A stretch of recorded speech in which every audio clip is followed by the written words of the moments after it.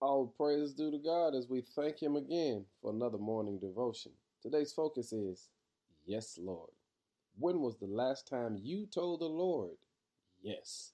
Matthew 16 and 24 says, Then Jesus said to His disciples, If any of you wants to be my follower, you must give up your own way, take up your cross, and follow me. When you say yes to the Lord, you're simply saying to Him, yes to His will, yes to His direction, and yes to His ways. God knows we all should be saying yes.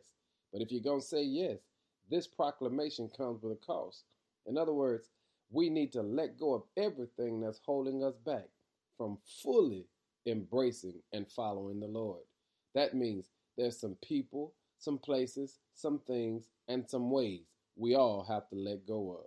Because when you let go and say yes to God, you're saying yes to victory, yes to promotion, yes to prosperity, yes to breakthrough, yes to miracles. You get the picture? When you say yes to Lord, meaning when you fully embrace God, you and I fully embrace eternal salvation. Now, I want to be clear with you.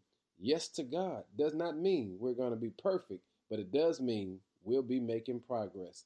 And today, holla yes. Say yes to God because progress is at hand.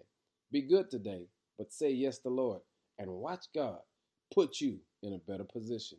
Thank you, Lord, for this opportunity. Yes, in Jesus' name, amen.